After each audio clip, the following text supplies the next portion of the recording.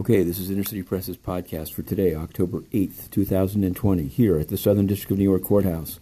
We've covered well over 10 cases. Let's focus on Parnas.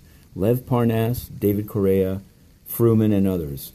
Their trial was to begin February 1st, but today there was Judge Etkin held a conference, which we covered, and the trial's been moved back to March 1st. Could get moved again. You never know. What was interesting is that as the defense lawyers tried to talk about new information they've been given by the government, AUSA Donaletsky cut in and said, no, under the protective order, discovery can't be discussed in public. So it's a blanket protective order. This is a new trend here at the SDNY in cases large and small, and one we're reporting on. We were pursuing, actually, the filings by defendant Correia to get a free lawyer. It seemed kind of strange that they would be sealed, strange that he'd get a free lawyer.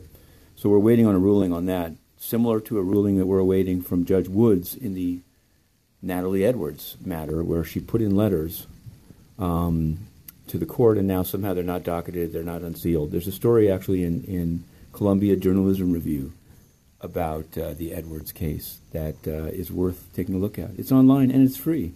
Now, what's not free is at least freely accessible is the United Nations. Not only has Inner City Press banned today for the 827th day for daring to question the connections of Antonio Guterres, Secretary General, with the China Energy Fund Committee, but today, not the UN, Human Rights Watch, let me say it again, Human Rights Watch was holding a press conference about the upcoming, next week on Tuesday, UN Human Rights Council elections. Now, they're crusading against some countries, and we probably agree with that. They're not really mentioning Gabon, which is running, and that's a country that we cover, and that's had the same family running it for, 50 years. So there was an invite. We clicked it. The Zoom thing said, wait, the host will admit you. And then it said, the host has removed you from the meeting. So the upshot is as follows.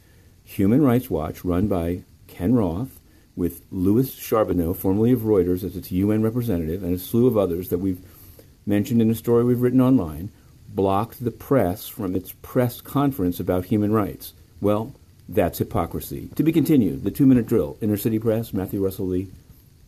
Until the next time.